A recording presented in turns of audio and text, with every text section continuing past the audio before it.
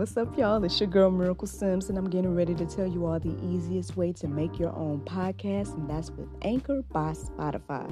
Friends, listen, all you got to do is either download the Anchor app or go to anchor.fm, and they have everything you need in one place. You can record, edit, and they'll even distribute it. And the best thing about it is that it's absolutely free. So if you're ready to start your new journey today, then go ahead and download the app or go to the website anchor.fm, just like yours truly.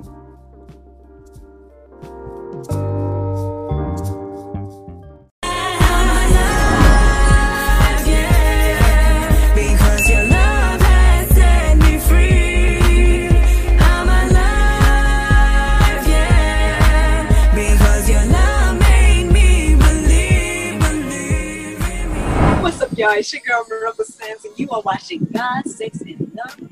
And friends, I got a good one for you today.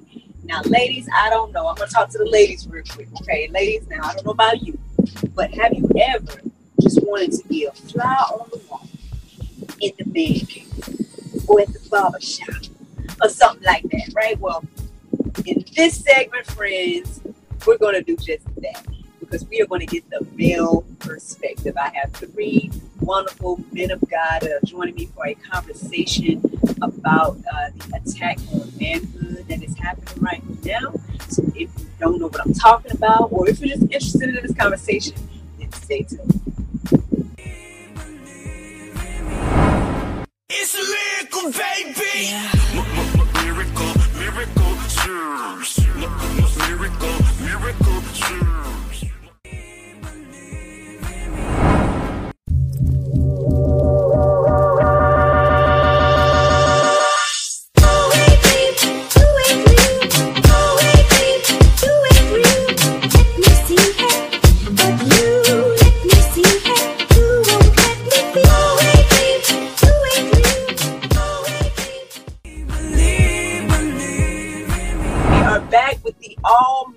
panel.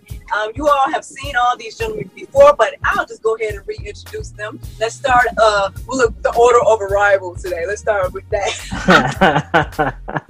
So first was Mr. Roderick English. He is back for a conversation. Thank you so much for joining me again. We got Ranye Hawkins back as well. Peace and blessing, y'all. What's really good?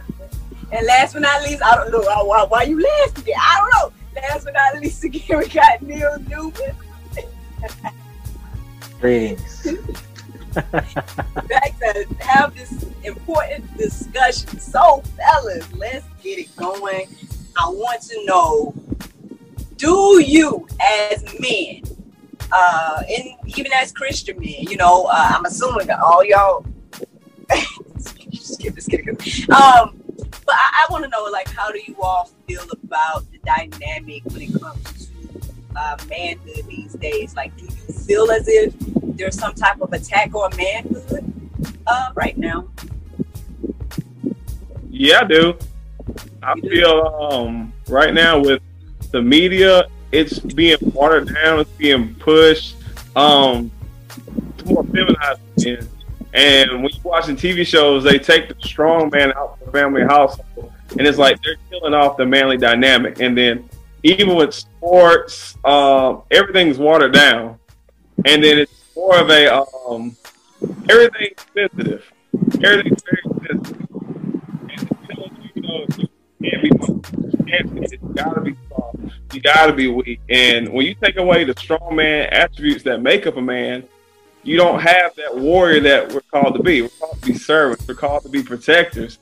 And all those things that God put in us, which are natural, they're not bad. They got to be put in place. They're even though it's evil. So I believe in society now, they're killing off the manly urges that God put in us. What y'all got to say about that, men folk? So let me go to Neil. Neil, what you got to say? Go ahead, Neil. Why you going, Ryan? He had his chops licked. He was about to say something. Oh, wait. I'm sorry. I didn't mean to cut you off. You was about to say something. Oh. Yeah, I was. But, you called Neil out first, so I was like, let the brother speak. Well, I just called him out because in the last episode he was very, very quiet, and I was like, "Are you there, dude?" You know what I'm saying? Exactly. Yeah. All right. I'll go ahead. I do agree. I think the man is being watered down. I think it's kind of it's a lot. It's just so much, but I think that's just the society that we live in, though. Especially like here in America. I can't speak wholly for anywhere else because I don't live there, but I know in America it's kind of like a slippery slope. It's like, yeah, you got some men that are just like, dang, that's bad. And then you got, people, the media trying to portray men that, they should be like this. They should be. I don't know how to explain it. It's just, I agree with Rod, though. I'll say that. I'm sorry. The floor is yours, Mr. Brown. Yeah, I apologize for cutting you off earlier. It's all love, sis. We good. It's all good. I do agree also with what Rod said. I'm going to take it a little bit further. I believe that the nucleus family, many people don't realize that it's actually a very divine family. It was orchestrated by the creator of all life first and foremost. And anything that God does, he puts it in divine order. Anytime you take something that's out of divine order, then you got chaos, you got wreckage, you got hell, you got all kind of different things that are happening. There's an imbalance in the earth. There's an imbalance in the family dynamic. There's an imbalance in the community. There's an imbalance in our society. And many people don't want to call it what it is. And also, within the last, I'll probably say about 400 years, there always has been an attack on men, period. Now it's more blatant, it's more upfront, and it's more, for a better lack of term, demonic as well. And when you get to the place where you are paying full attention to where men are today and how they were decades ago, we can even go back to 2 or 3 decades ago. There was something about the responsibility of men, what they were called to do, what their positions were in the family, in the household, outside of the household, when it comes to work, when it comes to providing, protecting, and to lead. Now it's more of the men want to take the back seat. And even I've seen this as well too, because of the the field that I'm in as well, dealing with arts and entertainment. Now they're trying to basically deframe and rearrange the frame of the man. Now you got men running around with, skirts on or dresses on or lipstick and, all kind of other crazy stuff happening as well too. I'm not saying that men don't have a legal right to emotion. We do. It depends on the certain situation that all men deal with, what I'm saying? Because every man deals with something different. However, when we're talking about it on a grand scale, there have always been an attack on men. I mean, now you have things such as from the school to prison pipeline. Now you have record industry executives that are connected to the penitentiary system, where the majority of the men are what? Black and brown, Hispanic, African American, and we can even go further back to Native American Indians as well too, 500 years. So there's always been this issue of the men being attacked. And quite honestly, I believe it is a governmental systematic oppression issue that goes along with it. So they're trying to attack it very hard, and they're just going no holds barred on the situation. So it takes the men to know who they are first and foremost in God and the relationship between creation and creator. And then also going past that, once the men know their responsibility and what they're called to do, like the women know, well, most of them, majority of them know what their responsibilities are and what they're called to do, then the unison and the unification within the dynamic will become more stronger. I feel like there's, oh, sorry. I want to piggyback off what he was saying. The problem with a lot of men these days is they don't have examples. Like a woman from birth, y'all automatically know what your purpose is in life. Like, y'all are born to bring life into this world. Like, nobody really has to tell a woman what to be a woman. Y'all know. Like, y'all come out the womb and y'all going. But it takes a man to show a young boy how to be a man. And a lot of people, right. a lot of young boys, they don't have father figures. So you have single moms trying to raise a young man. And I know a lot of single moms, and they do great jobs, but you can still see the void. Like, luckily, I thank God for my dad. Like, my dad was a dad. He's a dad, and he looks like a dad. And I look like a dad. Like, I don't look like a young dad. I look like a dad. It's a look that a dad has. It's a certain poise that a dad has. And those things are, especially in our community. And it's like, we don't see those things. And so when we don't see them, it's hard to imitate or duplicate something you don't see. And it's like off that family dynamic, especially the black community. I mean, it's not talked about a lot, but I took my daughter to a daddy-daughter dance, and it was a beautiful thing. I saw nothing but fathers and their daughters. And a man came up, he said, "Ain't this beautiful?" I said, "It is." He said, "Well, you won't see this on TV." They'll show us walking around with our pants down, doing some gangster stuff, some thug stuff, selling some drugs, but they don't show us as the center of the family, as the head of the family. It's also on the church level too. Like, spiritually, a lot of times they beat down men, so men don't go to the church. But when you see a father that's in church, you see the family in church, and you see the change in the family. Respect spirit, every level. I agree. Actually, that's pretty much what I was going to bring up as well. This not say it's a call for. I guess that's my way to explain it. Then a call for, no fathers in the home. I don't understand that. Fathers are so needed, and he just gave an awesome example of, why. But for both daughters and sons, the fathers are needed in the homes, and but we just like you guys just said, in our community, we don't really see a lot of fathers in homes, for whatever reasons, and I see a shift in that dynamic in regards to, like, when I scroll on social media and things like that. I mean, maybe it's just my timelines and stuff, but I mean, I'm seeing a lot of, married couples, and I see a lot of, families and stuff like that. But what you just said has also hit home, because I was like, wow, have I seen a daddy-daughter dance on the TV?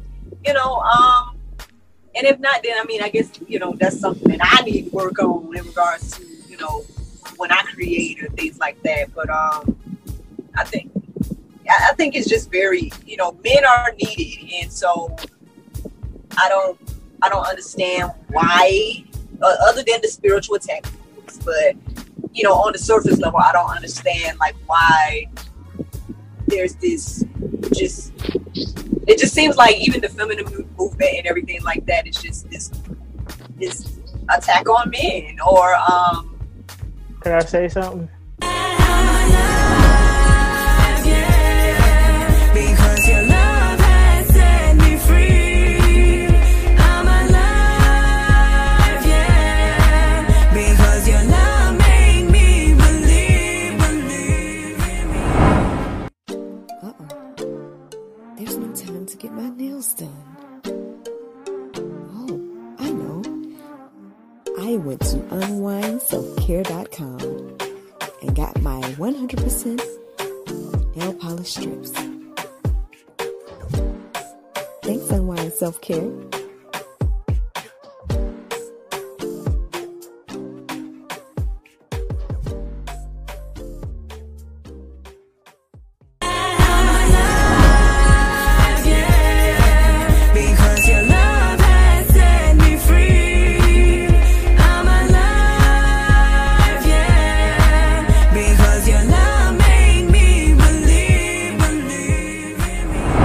Say something? Yeah. I feel like it's like we know there's an attack. Like, to me, it's just clear as day. But I feel like I always like to look at stuff for instance, it was like a study. I don't know if it was by Focus or the Family or not, but it was like a study that said like all of society's ills can be traced back to the father. Like whether you have a good father that's like there and that father like conveys identity on you, and it goes with male and female. Like a father helps a girl like know who she is, and it definitely helps a young boy know who he is. But it said like because of if there's a lack of father in the house, it's gonna explain all the problems in society. But in my opinion, and specifically just because I'm black, like I can't speak for nobody else. Like my father was around, and me and my dad, we got a good relationship. But I think nowadays, like men don't take responsibility. Like how Rod was saying, like yo, we don't see that on TV, and whose fault is that? Like what we see on TV is what we portray. So we haven't seen like a lot of good father stuff. I remember like growing up back in the day in the 90s and stuff like that. Like you had so many good like television shows that showed like black men, even if they weren't a father. Like I remember like In the House with LL Cool J. I don't think he was anybody's dad, but he was that male figure in the house taking care of the kids. You know what I'm saying? Like with the Cosby Show. But now it's like when you see black people portrayed, it's like a lot of black people aren't the producers and some are, but we do have the love in hip hop. We do got the ratchet TV that everybody's so addicted to. So I think like because we don't take responsibility, like I remember somebody told me, they say like, yo, I didn't have a father growing up, so what I saw on TV, that was my dad. Like that's what raised me. So it's just multiple layers to it. So if you aren't monitoring what your child is watching, that's your responsibility. If you as a child or a teenager and you grow up as a man, and if you're watching that, that's still your responsibility because you're giving it ratings and you're making it popular. And if you have resources and you don't produce anything and you let everybody else dictate what you have and how they show you, it's like, okay, shame on you too. And if you're an actor or an actress and you know what, you're going to portray that role. Oh, that role is real, like blah, blah, blah. It's a lot of real roles out there. Why you going to take that one? Like, you know what I'm saying? Don't take everything everybody give you. Because I feel like as a black community here in America, we all have responsibility, and it's just on every single level, from the music to the media to everything. And if everybody actually like took responsibility and said like, hey, look, I want to see more of this, or we boycotting that, I think then we'll see a change. Because if you're going to leave it up to the media, they're going to portray you as being this whole thing of toxic masculinity. Like, what is that? Where did it come from? It's not even real. Like, to me, there's no such thing as toxic masculinity. Masculinity is masculinity. You know what I'm saying? It's like you can use it and do whatever you want with it. The same thing with femininity. But it's not toxic. Somebody can say the feminist movement is a toxic femininity because it's all about women's right or women this, that, and the third. And it's like you say, it's not about the whole family as a whole. Like, men need women, women need men, and that's how all of life and society is reproduced. So I think it's more like a responsibility thing. Like, yo, we as a community, we ain't taking responsibility like everybody. I agree. I want to piggyback off of what Neil just said as well too. Keep this in mind, that anytime manhood is being attacked, they're being attacked because man must understand that he is the foundation within the family. So if the manhood is the foundation within the family, keeping in mind, I'm gonna give you a perfect example. My father was always a construction worker. He was a cement finisher. He was a guy that did all the floors for supermarkets, theaters, things like that. So anytime the floor is being cemented and being worked on, it has to take a certain amount of days to let it dry and to let everything come together. Then the surveyor would come in and he would look things over and he'll say, okay, it's a go. We're going to go ahead and add things on so we can continue to build. Now, if they find cracks within the cement, that means that things are going to be delayed now. So we got to take a moment or two to, patch some things up. What I'm saying is this, that anytime you find cracks within manhood, cracks within the foundation, you're going to have a problem. And what Neil said is that the toxicity within masculinity and femininity comes from the imbalance within the family structure. And that's why things are poisoned the way that they are within the family dynamic. And that's why it continues to just keep spreading out the way that it is. And then also to add on is that you have the lack of respect for the elders that came before us. And a lot of the youth today, and even some of them in the generations that are ahead of us, they tend to forget that if you don't listen to the elders who have, as we say, been around the block a couple of times, you're going to miss out on a lot of lessons and a lot of sound wisdom from them. Because the scripture tells us that if you forget the old landmark, you have no sense of direction. How you going to make a blueprint or add a blueprint if you don't study the blueprint that came before us? So you got to make sure that what you're paying attention to, pay attention to the elders that did it before you, and just tune in and listen to what they have to say, and to allow them to teach you on the very area that you're trying to work on or develop or cultivate and get better in those areas. Because like Rob said earlier, you got to have those examples as a man teaching another man how to do it. You know what I'm saying? Now, there's different examples, but what example are you sharing with a man-child or a young man that's coming into not just adolescence, but going into a young adulthood? That's very, very important. Anything from 12 years old all the way through, adulthood, 18, 19, 20, so on and so forth. Those are some very pivotal moments and very crucial moments in a young man's life, where now that development starts to come into play. Now those things are becoming cemented in his psyche and in his spirit and in his emotion, to know that, yeah, son, it's okay to cry. It's okay to express yourself. It's okay to do X, Y, and Z. That doesn't make you, a punk. That don't make you soft. That don't make you anything like that. You still a man. You have every God-given legal right to express yourself and feel a certain way.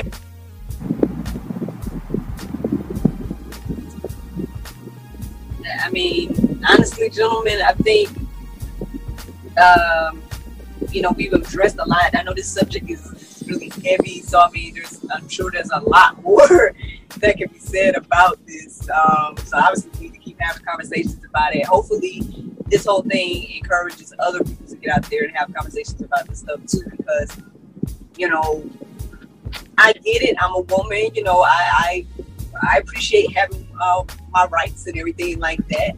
And at the same time, I don't think that diminishes who a man is, and I don't have to diminish who a man is, to, at least not in our house. Yeah, I don't know how everybody else operates or whatever, but I mean, I respect my husband in the position he's in, and he respects me in the position I'm in, and it's like, I don't understand why it has to be so, we need to bring the men down in order for the women to be lifted up. I don't get that. But friends, I know we probably have to wrap the conversation up.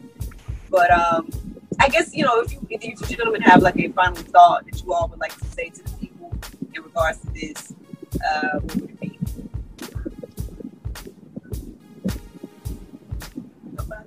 Well, I just say let a man be a man. Period. Like I don't think a woman can tell a man how to be a man or dictate what a man should be or should do. That's like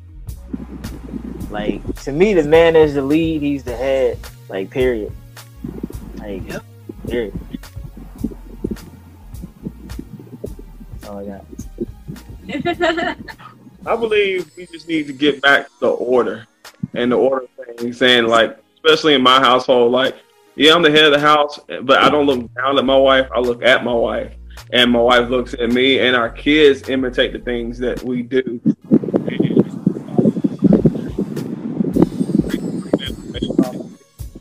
His example and doing better. Each generation should strive to be better. So you should want to do better. If you didn't have a good father, you should strive to be a good father. If you didn't have a good mother as a woman, you should strive to be a good mother. If you thought she wasn't loving, you should be loving. If you thought as if your father was distant, you don't be distant. You know, you have to do better. Each generation should strive to be better. Like I tell my kids every day, I want you to be better than me, and I want you to achieve things, you know, far beyond that I can ever think about. So I think as a father, the thing I should say is be the foundation. Like you're saying, your children should stand up on your back, and you should be the force to walk them to their destiny. Absolutely, I agree, Rod. Absolutely. I would say my final thoughts are: we need to learn how to be patient with one another. We need to learn how to love a little bit more, have more compassion on one another, and learn how to uplift one another, encourage one another, build one another up, and stop the tearing down. You know, because we all need each other. The man needs the woman, and the woman needs the man. You know, again, that's the perfect balance. That is the divine balance from the very beginning. Not allow society or government officials or a system tell you how it's supposed to be done, because the blueprint was already made before we even got here to this planet. You know, we already have something that's laid a foundation, and we need to make sure that we go back to the very beginning the way that they did.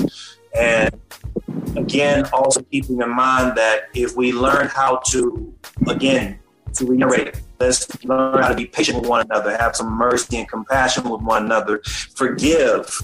You know, people come with different scars. People come with different traumatic issues. Learn how to love through those flaws. Learn how to love through that individual as they're going through healing themselves. We all have the power of choice. And as I said, we have the power of choice to fix the situation. And whoever didn't do it for you while you were growing up, that should be your goal. That should be your aim. You should strive towards that. I want to thank you all so much for letting little old me get a peek into your mind and this conversation of the male perspective. I thank you all, each of you, so much for what you guys have contributed to this conversation, and I look forward to talking to you all and having many, many more conversations in the future. If you all are willing to come on back. Because your love has set me free. I'm alive, yeah. Because your love made me believe in me. There's no time to get my nails done. Oh, I know. I went to unwindselfcare.com and got my 100% nail polish strips. Thanks, Unwind Self Care.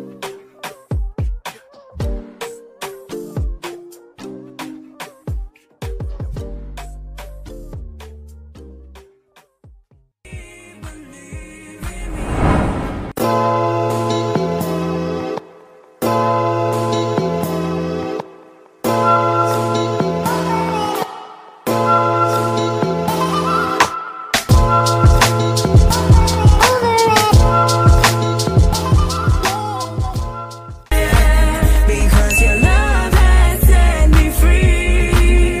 I'm alive, yeah. Because your love made me believe in me. So unfortunately, we had to just let you guys go right when it's getting good. But don't worry, you guys can check out the rest of the conversation on GodSexyLove.com. So I have a question for you men folk, all right?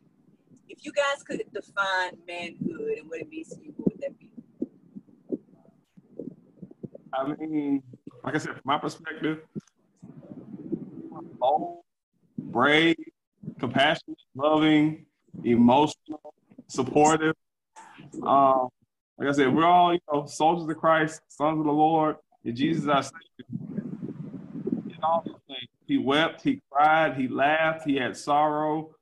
Every emotion he felt, we have to this day. So it's like, if we're his sons, that's the ultimate man. That should be how a man should be. Good answer. Good Absolutely answer. agree. Good answer. Good answer. Beautiful answer. I would say manhood to me is integrity, honor, responsibility, direction, correction, because we definitely need to be corrected sometimes. And then also men tend to forget about being submissive.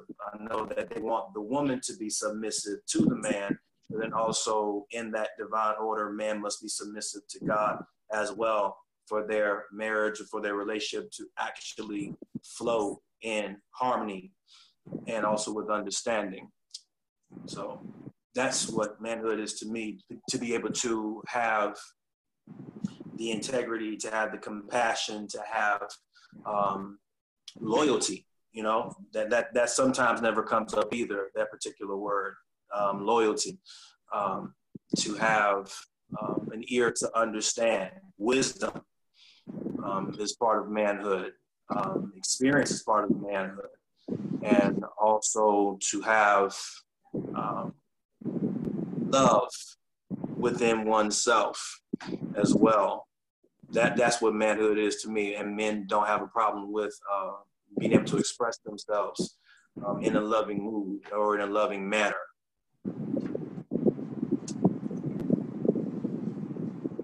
So you.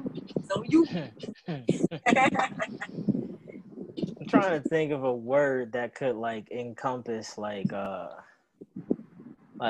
servanthood and like sacrifice. Like if you can just ball all that up in one somehow. I just think with a man, it's like it's just so many levels. Like you really gotta have discipline, you gotta have love. You have to be willing at certain times to just lay it all on the line to just protect people. And protection isn't always like in a violent, form. Sometimes it's like emotional protection. It can be financial protection, physical protection, but it's just a matter of it all just goes back to the heart. Like, if you to me, a man is always looking to serve his community, and whether it be just women, children, his brother, his friend, all of it. Like that's what a man, to me, the manhood, all that is what a man is supposed to do. Just lead and just guide society.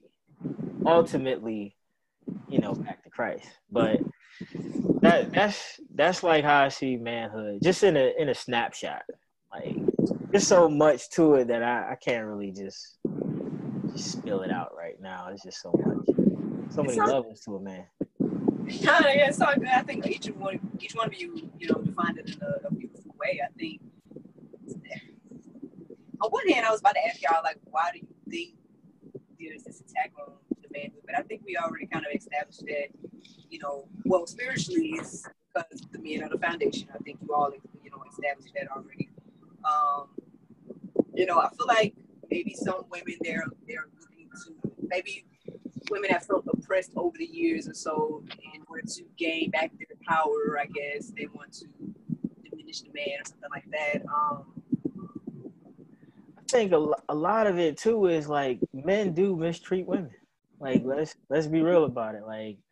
If you've been abused for a while, it's and you get a little bit of power, what are you gonna do? It goes back to your character and who you are. But some women, it's they really do value a man and what a man's role is, what a man's supposed to do, and everything. And then there's some that's yo, I'm the man.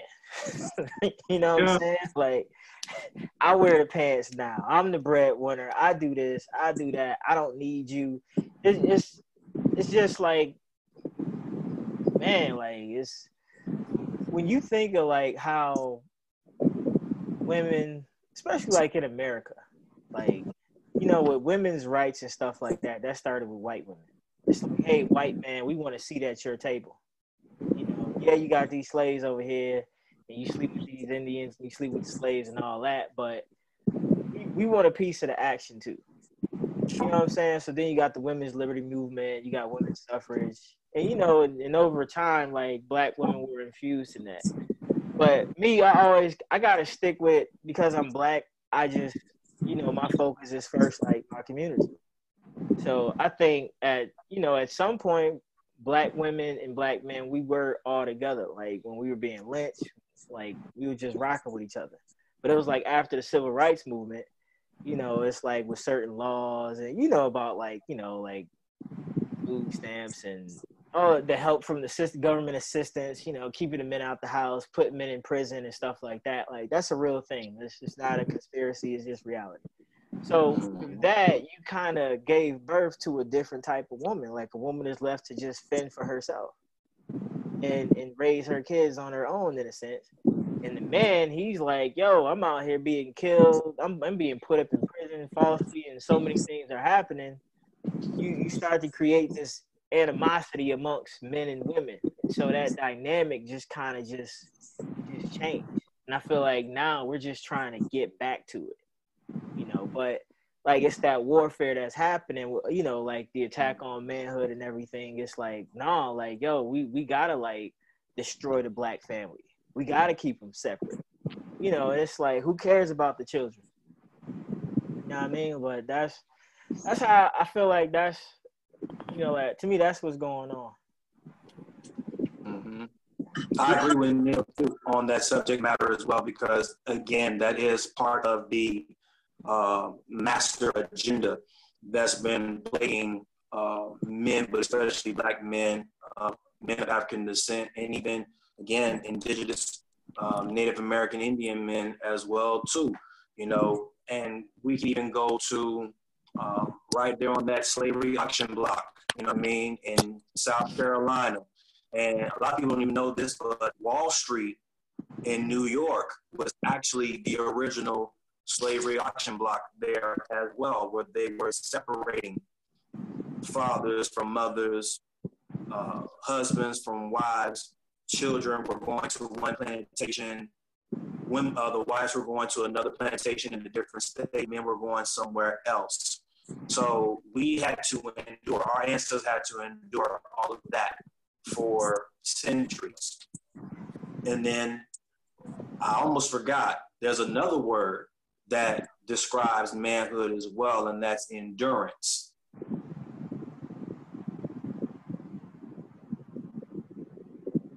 We had to go through that matter. And it's a crazy situation. We had to constantly go into prayer or even gain that strength and that sanity for our mental state is not all over the place either, because we're witnessing these things that are happening around our people. So yeah, the agenda has always been there, but I think now it's just more in plain sight. That's what's happening right now in front of us. And again, we have to go back towards working with one another, healing one another, helping one another, sit down and have those tough conversations and being able to say, you know what, I'm going to put my heart on the line right now, right where I stand. This is how I feel about it. No more family secrets, no more holding things back and suppressing your feelings and emotion and things like that. It's like we really need to get on the ball and do this so that we can be able to not only be the remnant, but also be able to spread that same awareness to our brothers and sisters. Say, hey, let's stop with the bashing. Let's stop with, in our music, in our culture, in our art, and in TV, and in acting, and in film work. Let's stop depicting men as pimps. Let's stop depicting women as, pardon my French, whores. and women on the red light district and all this other kind of crazy stuff, or he's a criminal, or he is a thug, or he's this, that, and the third. Well, no, we are more than that. And I think also this also contributes to the public school system as well. And I had a conversation with a friend of mine a couple of weeks ago. We talked about this from elementary, middle school, high school. When they started talking about Black History Month, what did they always do? They always start with how our people were in slavery. They never talked about how we were pre-slavery from the very beginning. We had kings and queens and tribes and kingdoms and all these different beautiful royal heirs, etc., that they chose not to implement within textbooks. But then as we move forward, now we're starting to talk about it more and more, because now people are starting to dig for the truth. They really want to know what really happened and how the way our people were operating before this little time period came into play. So it's really just getting back to the roots of the matter, addressing it for what it is, be patient with one another, and really just sit down and have a moment, because you cannot undo 400 years within 1 month or even 1 year. You know what I'm saying? This takes time. This is a process that we all have to deal with. Well, yeah, I like what you said, but I think it's like it's a scripture. I can't remember for like verbatim, but it goes back to taking out the family dynamic. How do you take down? How's the thief get into the house? You have to take out the strong man. So you take out the father, you take out the warrior, you take out the strength of the house. You can manipulate the wife. You can raise the kids how you want. You can teach them what you want to teach them, and they will learn and do as you teach them. History is the same way, and pretty much they include the family dynamic. Like I was speaking to one of my classmates. She has a biracial child, and she was like, "Biracial kids get racism on both sides, but nobody wants to talk about it." So I said, "Okay, cool. You want to go there? Let's go there." I was like, read the Willie Lynch letters." She's a white chick, and she was like, "What's that?" I said, "Of course you never heard of it, but read it." So she sat there, she read 1 paragraph or 2 paragraphs. She's like, "I can't finish reading this." I said, "You can't finish reading this, but these are the facts of life." I was like, "You wonder why light-skinned blacks, dark-skinned blacks are pitted against each other?" I was like, "These letters. You wonder why your daughter, your light-skinned daughter, feels a certain kind of way? It's because of these letters." And people don't want to. They don't want to face the facts and face the truth. But these are the things that were instilled, and they're still instilled to this day. Like I was watching the Drake Chris Brown video, one of the videos, and he was like, "Yeah, man, us light skinned brothers got to stick together." And it's like, it's funny. In entertainment, it's still perpetuated. And then if you watch movies, like even with us, they don't really purpose. Like they'll put a Beyonce, they'll put somebody of a lighter skin in a role, and then they'll try to like kind of push back the darker skinned females. The reason why I love the Black Panther movie is because they had dark skinned actors and a bright, like right in the middle, in the front. And it wasn't like, they didn't lighten us up. It showed all of our culture. Mm-hmm. And all of our culture is beautiful, but really about our culture is like, you didn't want to show up as savages, but we never really been savages. We're very intelligent people, cultivated people. But if you take over a race, kill their heads, take all their elders away, it's easy to feed knowledge. It's easy for them to feed us poison. Like one of the worst shows I can't stand watching on TV was Girlfriends.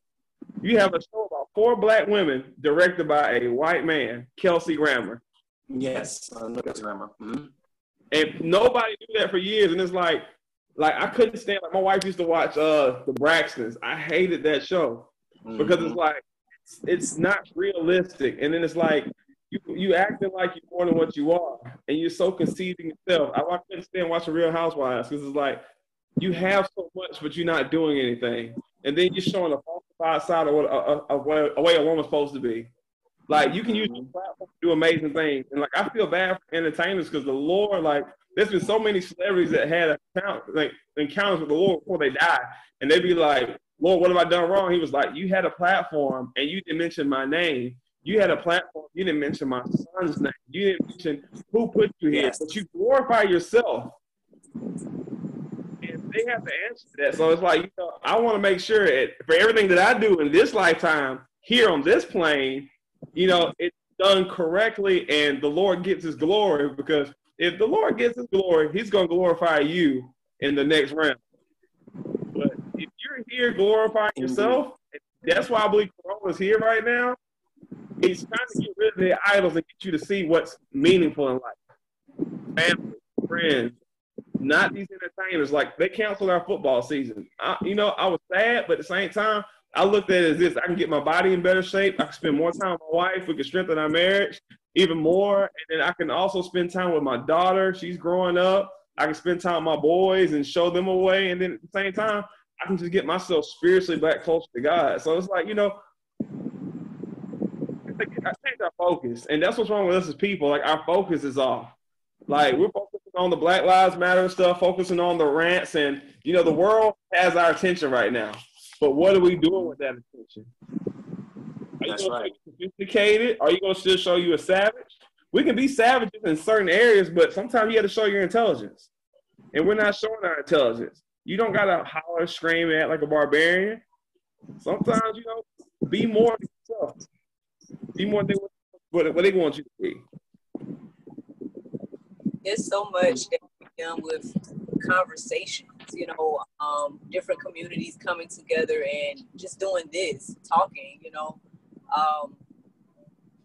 I guess too, I was just reminded as you all were speaking about just accountability within ourselves, because as you guys mentioned, especially with the media and things like that, it's like, and wait, woo, Lord, I was ready. Okay, fine. Okay. Let's go. Talk like the Holy Ghost just hit you or something. You said, oh?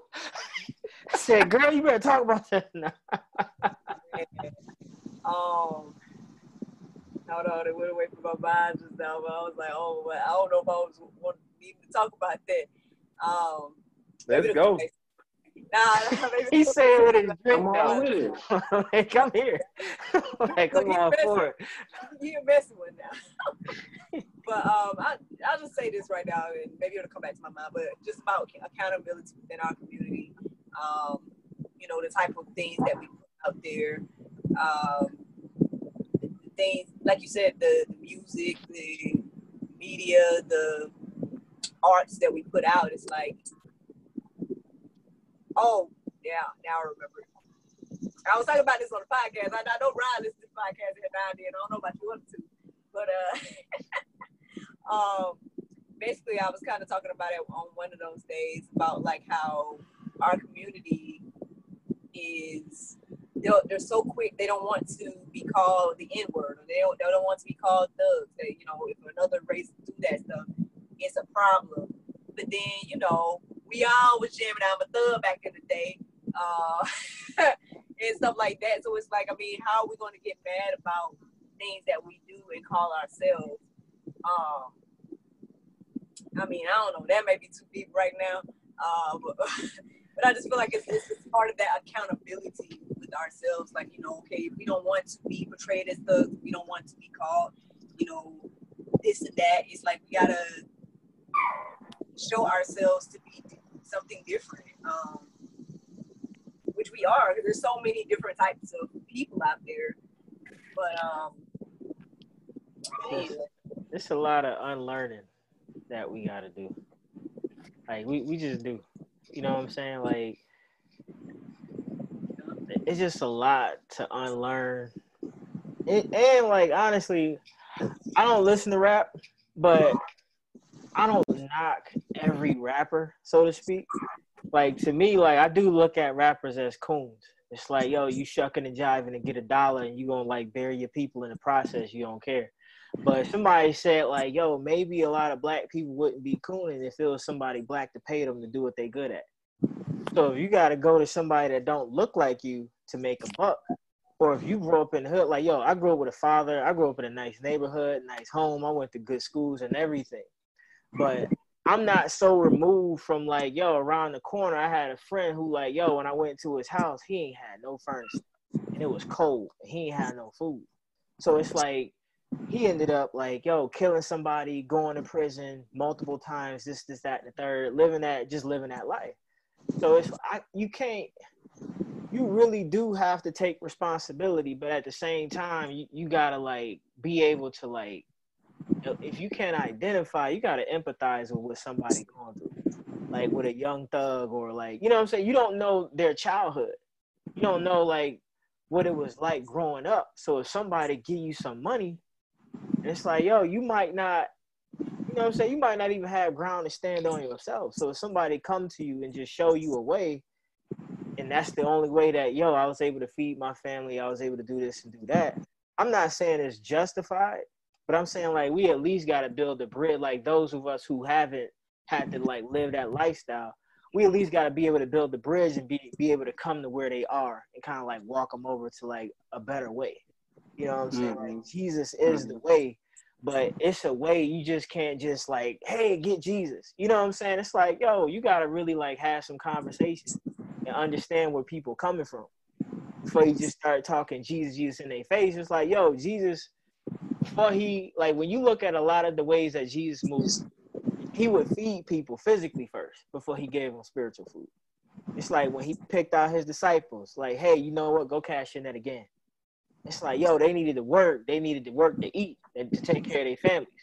So it was like, yo, he taught them how to do that first, and then he discipled them. But to me, it just goes into the whole responsible thing. Like even in the movies and the film, and you know, like I'm in film and all that stuff. Like that's just what I do. So it's like I look at it from a perspective of, yo, you can start your own record label, start your own distribution company. Like, why do you always got to go knock on Hollywood doors saying, hey, let us in? Why don't you just build your own? Like, it's not, you can do it. Like, yo, right now I'm making a sci-fi fantasy film. And it's like, yo, I can make drama, I can make action, I can make adventure, but I'm like, you know what? We always are portrayed as criminals, we're drug dealers, and it's always some love story and stuff like that. And it's like, we got to be able to, like, show kids that you can see yourself beyond that. Like you know what I'm saying? Like Black Panther, I love Black Panther too, but a white man wrote it. You know what I'm saying? It's like we get who we are from other people instead of us saying like, yo, this is who we are, and we taking like we as a community coming together and saying like, you know what, Nick Cannon just got fired. It just show you how like, yo, that quick.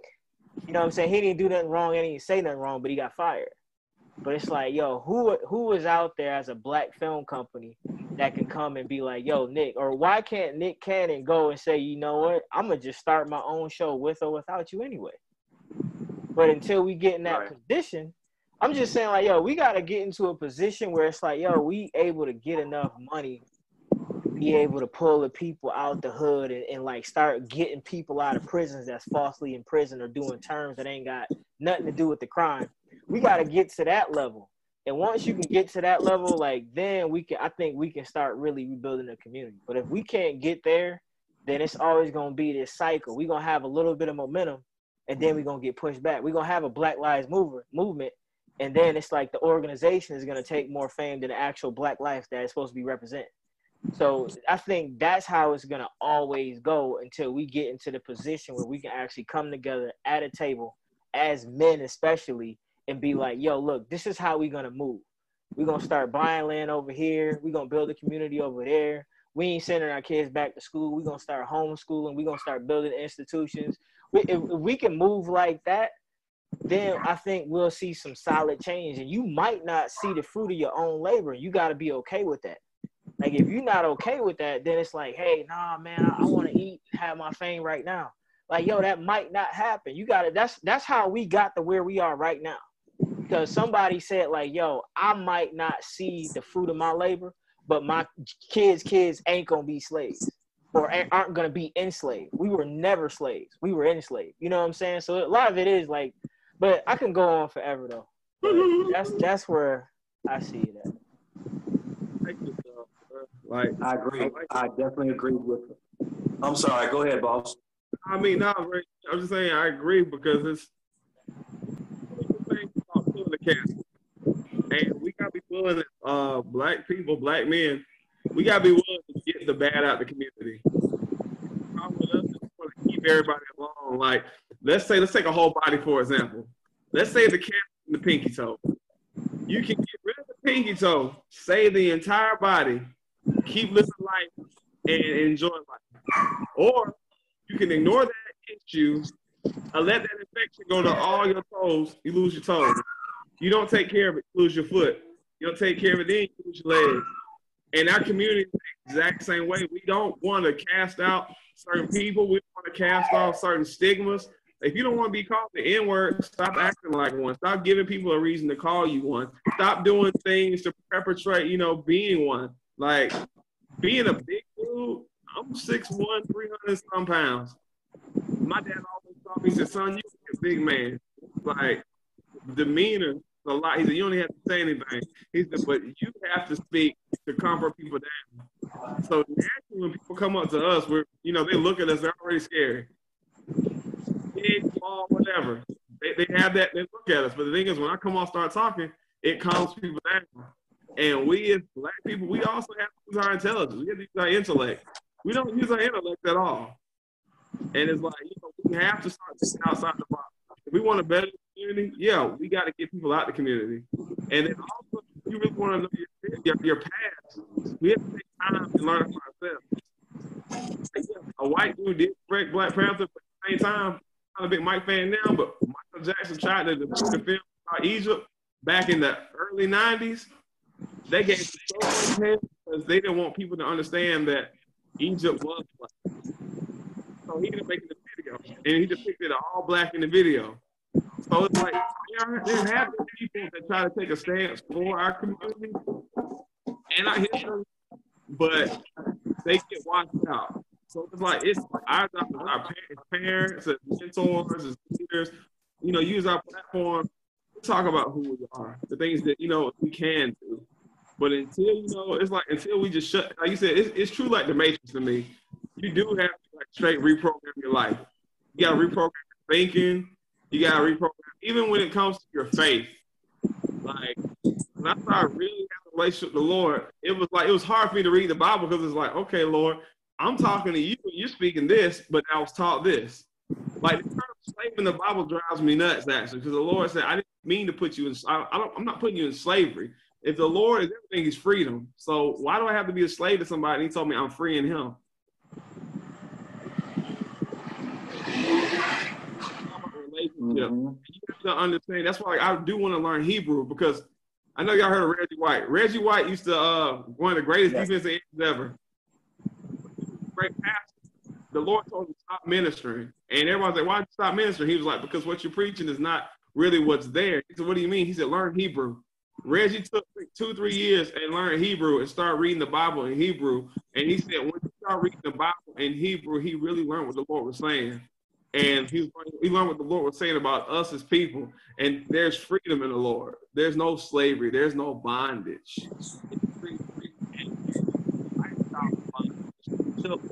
Lifestyle of mental slavery. Just because there's no chains on us physically, there's chains on us mentally.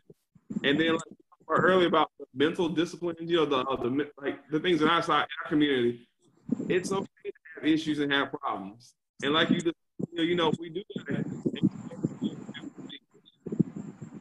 Like, if you don't expose what's in your past, it's gonna come back in your future. It may not come through you, but it may come through a child. And it may come through the next generation. Everything has to be uncovered, everything has to be discussed, and it has to be on a clean slate. But again,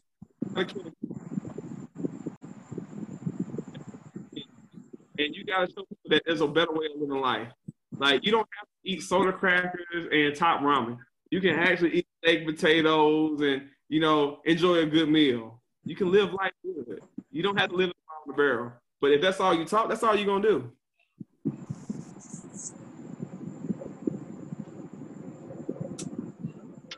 I got a lot. I'm sorry. I feel you. I'm with you. No, that was really good. That's very, very good. I wanted to piggyback just for a split second on what Rod had said. And there was a scripture that came to my mind. It's in Hosea chapter 4, verse 6, where it says, "My people perish because of the lack of knowledge. And when you reject knowledge, you reject God." So I say all that to say this. Neil had mentioned about the music industry for a little bit. And if y'all recall how hip hop actually started in the very beginning, it was based on the principles of family, love, unity, and peace. When hip hop started to get this momentum and it started becoming a very popular art form and a particular sound, the recording industry, the record labels, the executives, they got a hold of it. And then somewhere around 1988, 89, when NWA came into the picture, that's when those principles, because we had a lot of rappers that were considered conscious or considered, positive music, they were taken and thrown to the side. Then enters NWA and a lot of the gangster rap after that, right? So then the executives, they said, well, we're going to take this art form and we're going to push it even further. So that's where it became this perpetuating vicious cycle that ran through our communities and many others. So people started looking at Black folks, especially Black men, as, oh, this is how the way they live, supposedly. And this is how the way this is going down, or this is how the way that's going down, et cetera, et cetera. And somewhere down the line, many people have accepted it for what it is, right? But then we also say, well, it doesn't have to be that way, because now we're getting people that are fully awakening from the sleep, proverbially and spiritually. People are starting to wake up now and saying, we don't have to take this anymore because we see what's happening. This is where the agenda is continuing to put our people in this downward spiral. And if we get back to the course of how the way things were when God created it from the very beginning, it was always about life. It was never about death. And even Deuteronomy 29 talks about the same thing as well. It was a certain period of time where, yes, he wanted his people to thrive and to flourish and to have the good of the land, but at the same time, he didn't want them to be so stubborn and hard-headed and prideful and greedy. That's where we started going the other direction. They started to complain. What happened? When they came out of Egypt, that's when everything started becoming a downward spiral as well. I'm just putting two and two together to let y'all know that you see what happens when you come off the course that God already prepared for you. That's not the way we're supposed to go. Even in the music, I'm right there with y'all. I didn't like it. I grew up on hip hop. I grew up on R&B. I grew up on gospel. I grew up on a lot of different styles, a lot of different sounds. Now, the stuff that they're saying today, I don't even digest that stuff because I think it's nonsense what they're saying. It don't make no sense to me. It's like you're continuing to push the agenda that the system wants us to do, to destroy each other. And that's not the plans that Yahshua set to us from the very beginning. So I don't accept it. I know that my brothers on here don't accept it. So it's our responsibility and our sole purpose is to change the dynamic for what it truly is. Oh. No, I'm just listening. I'm just so But, and to me, this is the answer, right? Like, and I don't know how it's whatever, but like the church, in my opinion, has at least the church in the Black community. However, you can say the church as a whole, but let's talk about like the church in the Black community and how it hasn't done the best job that it could to lead us to where we are right now. Like looking at it from a spiritual perspective, like the church is Jesus's hands and feet in the earth. And it's like, if you're a church and you're set in the midst of like a community and you're supposed to be this beacon of light and you're just wanting people to come to you and you're not going to the people. I think this is what happens when a church is lazy, when the church is a little bit of a coward. It's like, hey, I don't really want to go out there. You know what I'm saying? I just want to play it safe. It's like, hey, look, I'm gonna get this money.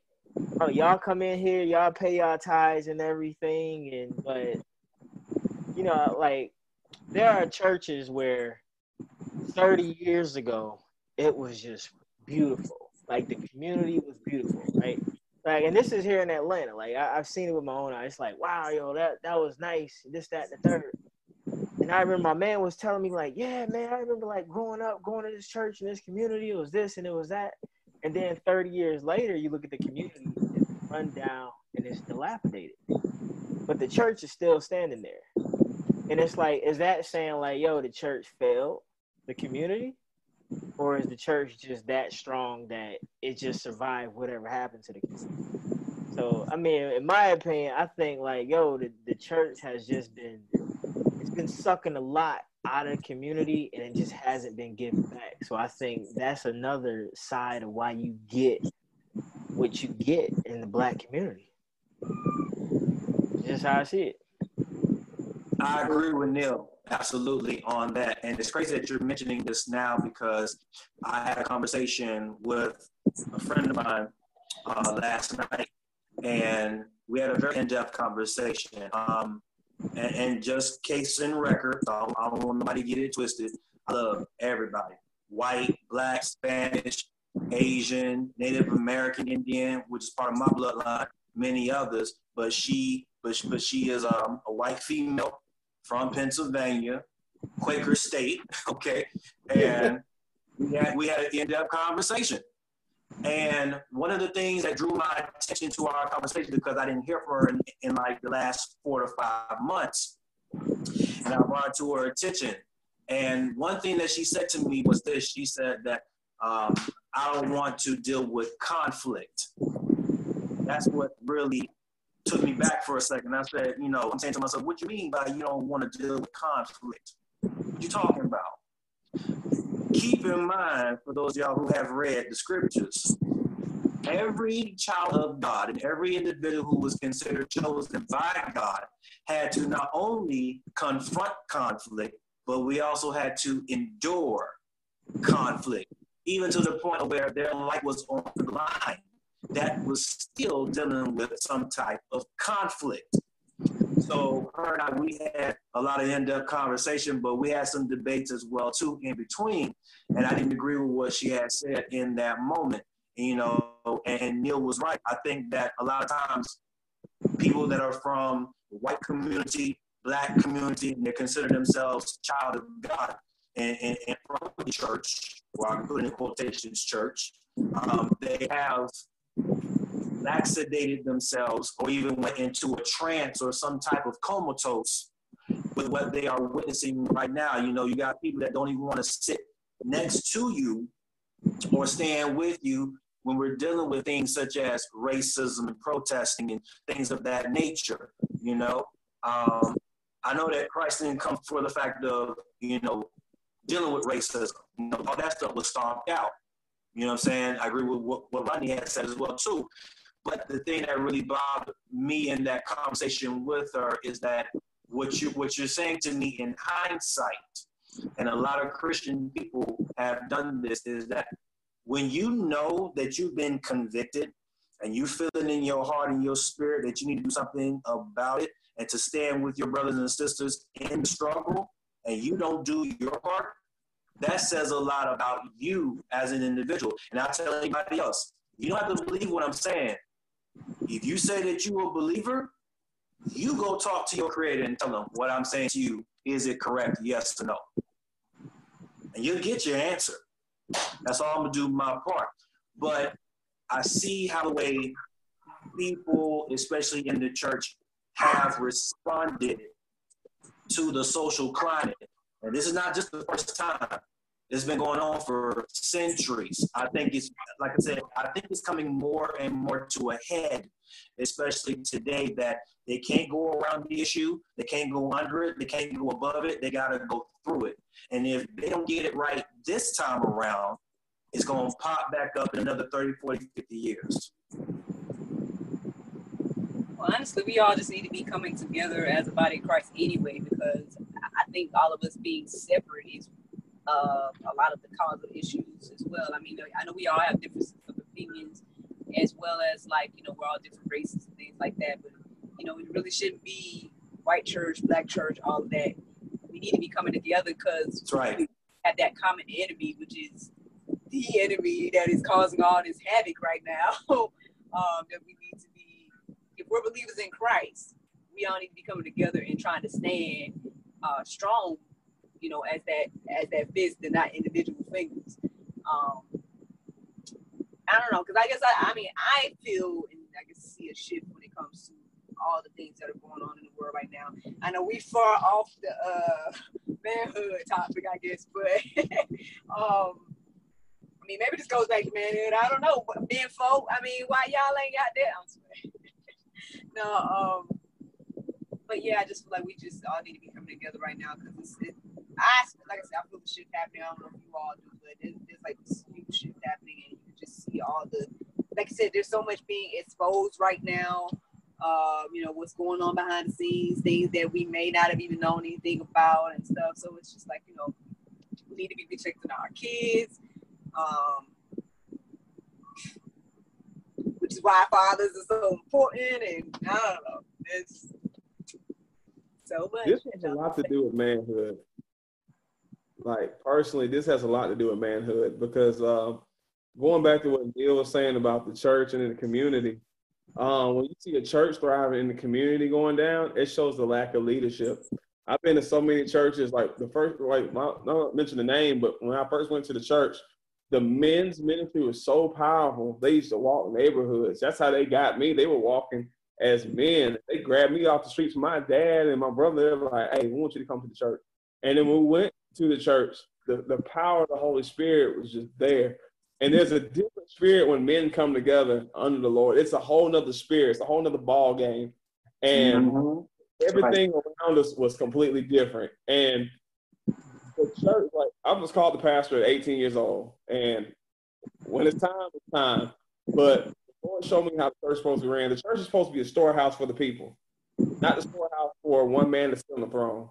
If a pastor is collecting money and he's flourishing, but his members aren't flourishing, if the surrounding areas around him aren't flourishing, that's not a real house of God, because the church is for the people. The money is for the people. If the neighborhood is not growing, then it lets you know the lack of spiritual growth the church has. And you have a lot of that going on. The one thing I will say about white churches, I'm sorry, they put back in their community. And see, we're not taught to go back in our community. We do church like we sell drugs. We glitter and glamorize ourselves. We speak down to those below us, and then we live our lives. And then we mask it in holiness. But when we truly get where God wants us to be, when we get to where God wants us to be, truly humble, truly serving, back in the leadership role, and everyone gets in order, the church can be in order. Your community will be in order. So all this has a lot to do with manhood, being and attacking the ministry with them. Because it's supposed to be fought, like, even with young ladies, you're supposed to have the mothers in the church to direct these young ladies on being women, correcting them. But how can a mother correct the child when they're doing the same thing? All this goes back to manhood, fatherhood, leadership. It all trickles down. Like Ryan said at the beginning, it goes back to the nucleus. It goes back to the center. If these things aren't corrected in the center, it won't be corrected in God's house, because God's house is not a building. It's truly in us. And if the church is flawed, the church in my house is going to be flawed.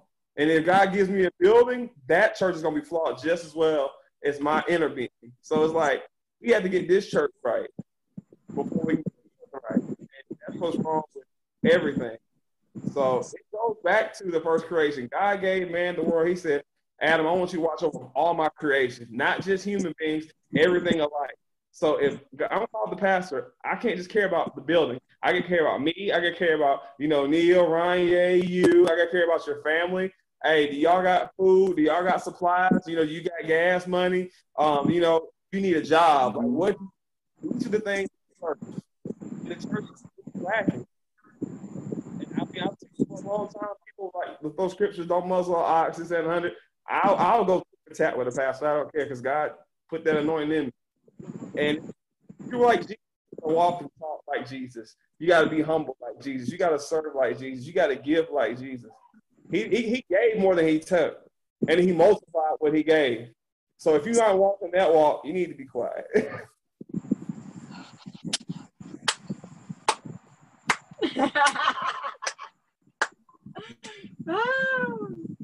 Listen. Look, I done told Neil, you know what I'm saying, I'm ready to go to his church whenever he ready. Oh, you got jokes.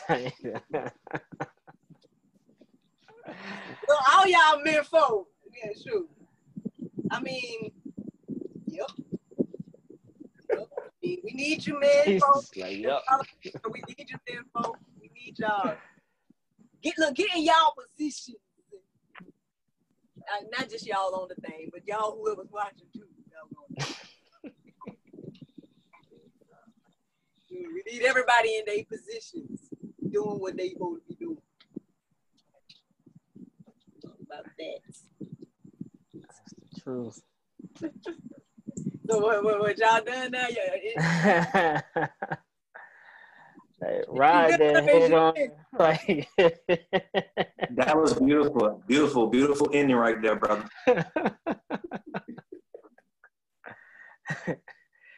I ain't got nothing else to say after that. Like, that's the truth right there. Like, that is it. Period. Like, that's it. Okay, we need to take that part and just make it a commercial or something. Yeah. Just put it out there. I just care about, man, the Lord's house, man. And like, you know how everybody's so divided? No matter how hard I try, I can't be divided. How much I try to hate, I can't hate. And it's truly the Spirit of the Lord has always been in my life. And I know how he wants his business. I really care about God's house. The Lord told me, like, it's not about you. And that's what's wrong with church. Like, we condemn so much. It ain't about the sins that we do. It's about the condition of your heart. What's it is. That's it. If you really read the Bible as it is, everyone he used was a straight screw up. And they accomplished amazing things. The people he bestowed power on were not goody two-shoes. And I learned, man, Lord, he's a screw up. He said, you're going to keep screwing up because that's what you are. He said, but your heart is always in place. When I need you, you respond. The Lord wants you to step up and act when he asks you to act. He ain't asking you to be flawless. He ain't asking you to be perfect. A man is not meant to be perfect. We're meant to, we're going to mess up. That's how blessings come. That's part of testimony. So it's like, you know, I am who he made me. That's why the Lord even said, don't beat yourself down. Pretty much paraphrase, don't beat yourself down for the things that you do. He said, relish in them because there's a reason why you did them. You're going to learn the lesson, and then you're going to grow from it, and then you won't do it again, and you're going to teach somebody else to not mess up like you did. Righteous man falls 7 times, but he keeps getting back up. Like, 7 times 7. Yeah. Mm-hmm. Yep. Yes, indeed. This is some good stuff, man, folks. Look, I hope the people are encouraged right now. Y'all got it. Y'all need to be having these conversations. We do this again another night. I'm cool with it. I mean, we got to. You know, I like the male perspective thing. I know I was like, when I first, I guess, made the segment, I was like, I don't know if it's weird that I'm like the fly on the wall. You know, I'm not trying to like take over the conversations or anything either. I'm just like trying to help them along or say little things or ask questions or whatever. But I mean, I think this is good because it comes from well, one, to hear you all's perspective, and then two, to, you know, I guess be a woman listening in, because I think a lot of time, I guess for me, I'm curious to the male mind when it comes to a lot of different topics and stuff. And so, you know, I hope that it helps other people that may be wondering these things too. I mean, I know we dealing with a current heavy situation, but I mean, you know, maybe we get on some lighter topics and stuff at some point with you men folk and things as well. But no, I appreciate y'all and y'all time. I mean, you know, it's up to y'all. I keep the thing rolling. I mean, I still got to film my intros though. But I mean, you know, I get done. It's still quarantine. So I ain't going nowhere. I got nothing else to do. But the dogs are barking all day long. I heard a dog barking. Hold up. Hold up. But he got a dog bark. But I'm good. I'm gonna have to sign off in like 2 minutes. But I think I said my piece and said what I had to say. But everybody was on point. Yeah. Throughout the entire conversation, it was just on point all the way through. So we hit a lot of great targets. So I'm definitely blessed. I'm definitely excited. Definitely want to see more growth through the entire process. Oh, Mhm. little doggy. I appreciate that. Yeah, like I said, you was somebody that just reached out on the page. You know what I'm saying? And now you've been in so many episodes. You just part of the you're part of the family. I already told you that. I think one of our first conversations I told you that. But Yeah. you know, Wait, y'all didn't know each other before this? No. Get out of here, yo. crazy. Wow. I reached out to her. I reached out to her first, actually. Yeah. Wow. Yeah, that's the Lord right there. Right. Yeah, That's what I'm yes, saying. it This is. whole thing, like, okay, yeah, God, Sex, and Love has been on my heart for years, and I've been trying to figure out like how am I going to do it. And like I said, I was so close to filming the show right before COVID hit that I was like, man. And so when we quarantined or whatever, I'm saying like, I mean, I still want to do this. Like, I got to figure out or whatever. And somebody basically just threw out the idea about a podcast again, which Dario told me to do like last year, but I just was like, you know, I just feel like he kept trying to add stuff to my plate because I'm always doing everything alone. But anyway, he was right the whole time. and so then, you know what? No, That's that man in the house. No, I was gonna do it as a blog. That's why. So I asked him about like what he thought of that. But see, that would have been literally me writing all my thoughts, and that probably ain't a good thing because I can be all over the place, especially with these here topics. So, but he mentioned the podcast, and I was like, blog and podcast sounds like a lot of work, husband. But like I said, roll around to this year, I figured out a way to do the podcast, and then from there, you know, that just started in April, y'all, and look where we at. You know what I'm saying? I met Ranye, Roger on board, got you on board. Like, I mean, the craziest thing, I'm just gonna remember this forever. Like, the craziest thing thus far, other than getting the show and stuff, is that when I had that girl from Mexico hit me up and inbox me asking questions about like just seeking advice, and I'm just like, wow. That's awesome. Because she heard the podcast and she just asked, and I'm like, and she could have asked anybody, you know, the advice that she asked me, but that was just so crazy to me because I'm like, I'm still just getting started, like, you know, just started in April and somebody in Mexico heard the podcast, like, so That's real. I mean, obviously God is doing something, you know, with this, and so I've had some naysayers or I've had some people questioning different things. But I'm trying to just, you know, block that stuff and just keep going because, you know, I feel like it's not even on me. I feel like it's just God opening doors and I'm just walking through because I'm like, all right, cool. You know, that's pretty much what's going on my end. So I appreciate you all just even taking out the time to join me in any capacity to you know, help me bring this vision to life and stuff like that. And I feel like this segment right here, the male perspective, is important. So I appreciate you all taking out the time to do this. Thank you. Thank you for Thank having you me. for the invite, yo. Absolutely. Greatly appreciate it. Very humble. Mm-hmm. Oh, no problem, man. Well, I won't be long y'all's time. I mean, like I said, it's on y'all. I know Ronye said he finna peace out.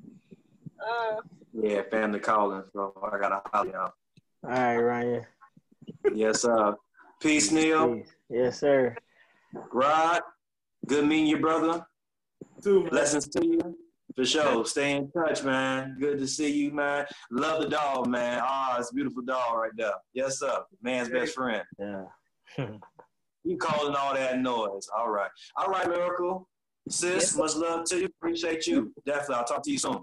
All right. All right. Sounds like a plan. Well, what y'all? He done brought the dog, right? What y'all? Y'all still we feel for some talk. Yeah, I gotta pick another topic for y'all. Nah, He's chilling, man. he's straight chilling. Hey, he a big baby, bro. he look like that's who he is. Like shoot. He about 15 weeks. He wow. Cane Corso blue. I've never heard of that before. It's Wow. a blue. Like, he come from a blue pit. But the mama was blue, and Oh, the dad was Cane Corso, but he black and with a little white trim. wow. What's his So name? Brock. He look clean too. He He's look shiny. Look like a panther, yo. Dog sweet, good dog. Kids love him. Easy to train. Like he's easy to train. Mhm. I mean, I might could do a small dog. I don't know about a big dog. You don't want no little big ankle body. You want a big dog. Yeah, hubby want a big dog. Well, I don't know if he want one. You know, You need a big dog. we used to talk about it. Talking about something. We can get a puppy that grows up with our child at the same time. Like before we had NJ, that's what he would be talking about. And I'm like, so I'm gonna be with the puppy and the baby all day. Like that's plain. Sunday is. And like, I want to tell you something. Like people give pit bulls a bad name. We grew up with pit bulls. They're good dogs. They're protected dogs. They're family dogs. And this one, he a family dog. Like people come over to the house. People play with him. I mean, and really, dogs take the spirit of the owner. So if you got a good spirit, your dog gonna be calm. Wow. You know, if you see a dog that's got nasty personality, his owner's got nasty personalities. Mhm. I'll let you know a lot about a person. That's true. That is true. Yeah, my friend had a pet.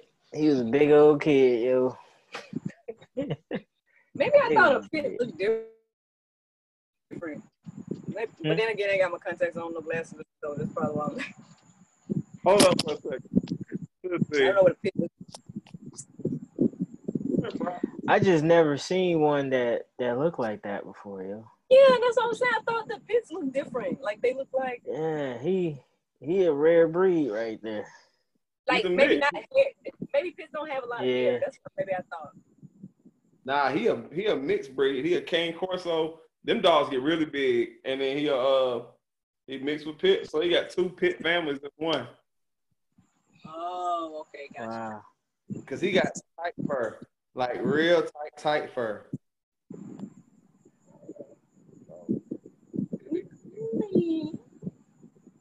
But people, Neil, it was nice meeting you, dog. Yes, sir. Nice to meet you too, man. Definitely. Get to meet another like-minded brother in the Lord. Always. I love good conversations, man. It's refreshing spirit. Word up. That's the truth, though. That's true. Yes, it is. Oh, All I could right, people. Wait, This- what? Been recording. I forgot. Oh, yeah, I noticed that. Yeah.